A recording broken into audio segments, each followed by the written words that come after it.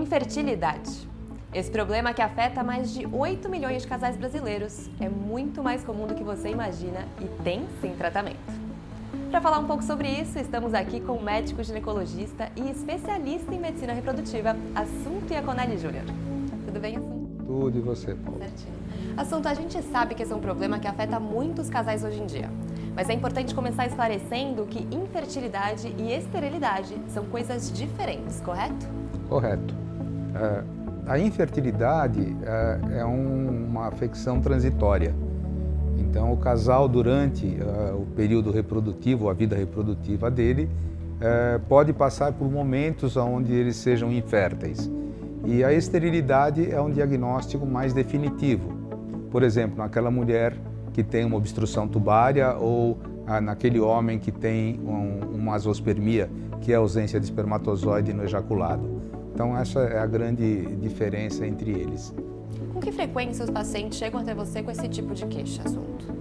Então, os pacientes na minha clínica, normalmente eles chegam já com essa queixa, porque eles são encaminhados, são direcionados por outros colegas ou por outras pacientes, já especificamente para tratar a sua infertilidade ou a sua esterilidade. Então, a minha população ela é praticamente 100% estéril ou infértil. E qual seria o momento para o casal procurar ajuda? O casal deve procurar essa ajuda no momento em que ele detectar o problema. Um casal jovem, depois de um ano e meio, 2 anos, aí começa a ficar incomodado pelo fato da gravidez não acontecer. Acho que nesse momento é o momento de buscar ajuda.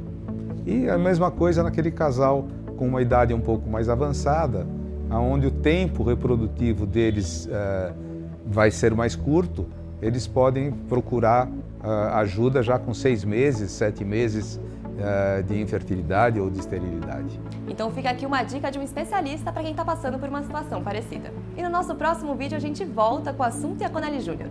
Ele que é especialista em medicina reprodutiva. Ele vai falar um pouco sobre os diversos tratamentos disponíveis para a infertilidade e a eficácia dos mesmos. Até lá!